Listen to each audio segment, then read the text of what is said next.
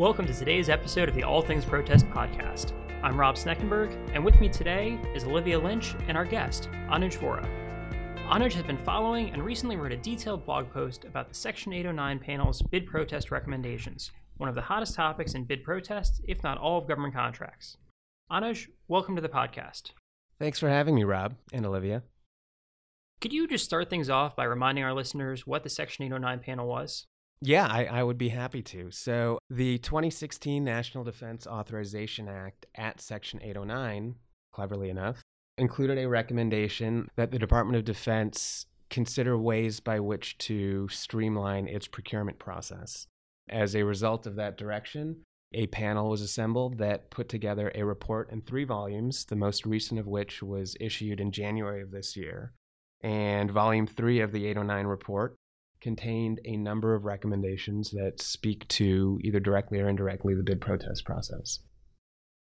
So you say that there are recommendations specifically about the protest process, but what really grabbed my eye from your blog post was that you were talking about a recommendation on commercial items that you think actually will impact the protest process more than the protest-specific recommendations. Can you talk about that? Yeah, I would be happy to talk about that. So recommendation 35 of the report. Well, let me back up. So there are 4 specific recommendations, starting at recommendation 66, that explicitly deal with the protest process, both at the Government Accountability Office and the Court of Federal Claims.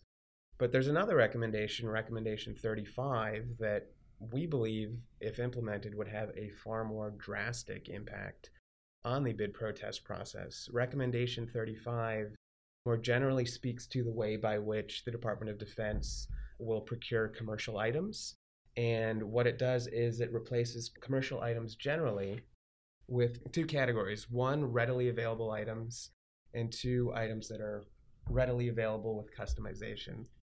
So readily available and readily available with customization. I don't think we've heard those terms before in the government contract space. I don't think I've heard them in the government contract space either, Olivia. So great question.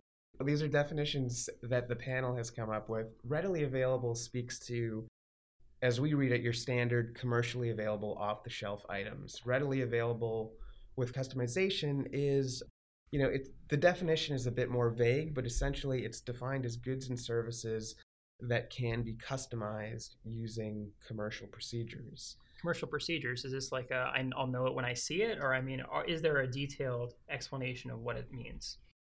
So the problem, Rob, and that's a great question, is that there really isn't a sort of detailed definition of what commercial procedures mean. And the problem, as we'll get to when we talk about how protests of these procurements work, is that these definitions are incredibly broad and appear to cover just about everything. And in fact, the 809 panel's report admits that just about all services contracts would fall under the definition of at least readily available with customization. So we are now talking about way more than just what you would think of when you think of traditional commercial items. So what was the protest process laid out in the 809 panel for these types of goods and services? So for readily available and readily available with customization goods, for these procurements, DoD would not be required to issue any sort of pre-solicitation notice or an RFP. Instead, the only thing DoD would need to do is to conduct market research to determine that such items are, in fact, readily available. Wait, hold up. If there's no pre-solicitation, there's no solicitation, how are we going to file a pre-award protest challenging the terms of the solicitation that doesn't exist? And therein lies the first big problem with these recommendations, Rob, and that's that this new paradigm of readily available would remove any opportunity for pre-award protests. In fact, the only protest that would be available would be a post-award agency-level protest challenging whether or not the goods and services that were procured were, in fact, readily available. Full stop. So beyond just the impacts on the protest process, how would contractors even know how to compete for these types of awards? Essentially, it would be DoD reaching out to contractors asking for quotes as part of that readily available determination. But there would be no way by which, absent some outreach from the federal customer, that contractors would know that these goods or services were being procured. What about the traditional safeguards for equal opportunities for offerors, equal treatment for offerors? I'm a little concerned by your discussion of even the limited post-award protest option. So there's no GAO, there's no COFC, and the only thing you can challenge is the reasonableness of the market research. What about typical protests that we see? Price realism protest, consideration of OCIs, the general rationality of an award decision. Those are our typical bread and butter protest allegations now. Where would those fall? Yeah, you should be a lot concerned about this, Rob, not just a little. So, and you're absolutely right. This process would remove oversight by GAO or the Court of Federal Claims, and all of those protest arguments that you talked about would be out the window. So, no more consideration of unequal treatment, improper discussions, any type of pricing consideration, conflicts of interest, or even just the general rationality of an award. Those would not be considerations under this new paradigm. So did the panel cabin this recommendation at all?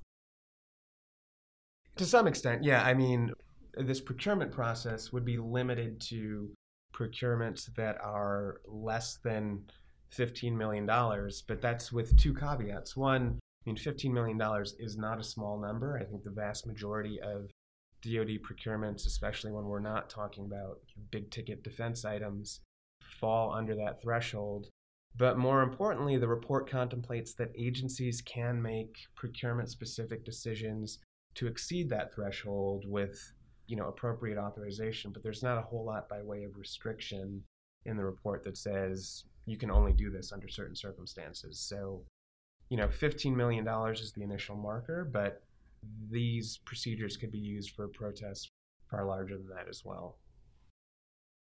These recommendations would at least be limited to DoD procurements, right? I mean, I know that we see a lot of confusion whenever there's a threshold for DoD versus civilian, and even further confusion when the thresholds are different. But these specific recommendations would be only for DoD, right? Right. So, and again, this goes back to the genesis of the 809 panel. It was a panel that was put in place to consider DoD procurements.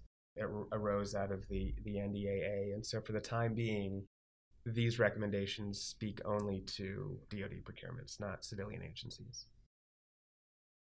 So now that we've addressed recommendation 35, can you speak briefly to some of the other more protest-specific recommendations from the report? Yeah, so 66 through 69 all speak to aspects of GAO and Court of Federal Claim protests. I think two are particularly significant. Recommendation 67 would require protesters to choose a forum, GAO or the Court of Federal Claims, but not both. So it would eliminate second bite protests. When you say second bite protests, you mean a protester filing initially at GAO, losing, and then going to the court, right? And I just want to clarify, this wouldn't affect potential challenges to a corrective action after a protest, or challenges by the original intervener if the agency changes its mind. Those would still be viable protests, right? Yeah, so typically a second bite protest is a follow-on protest at the Court of Federal Claim to the same award decision. So it's, protester goes to the GAO, is unsuccessful, and brings a challenge to the exact same award decision at the Court of Federal Claims. If there's an intervening agency decision in the interim, either to take corrective action on its own or to follow a GAO recommendation, and perhaps the awardee then wants to go to court, that would not be a second bite protest, and that would still, as we read the recommendation, be allowable. So what would be some of the considerations that a protester would have to think through if recommendation 67 was implemented and contractors were limited to choosing just the court or GAO? So I think in every instance, even under the current system, contractors have to make a decision as to whether they want to go to GAO or the court. Typically, contractors will go to GAO first for two overarching reasons. One, it's less expensive and less formal than the Court of Federal Claims. And more importantly, a timely filed GAO protest gets you the automatic stay of contract performance for the 100-day period in which the protest is resolved. But, there are countervailing considerations. Though the Court of Federal Claims process is more formal, I mean, you are now in federal court, you are also entitled to the entirety of the agency's evaluation record, so that could be helpful. And less of a consideration, but something that is still sometimes worth considering, is the defense of a protest at the Court of Federal Claims is handled by the Department of Justice.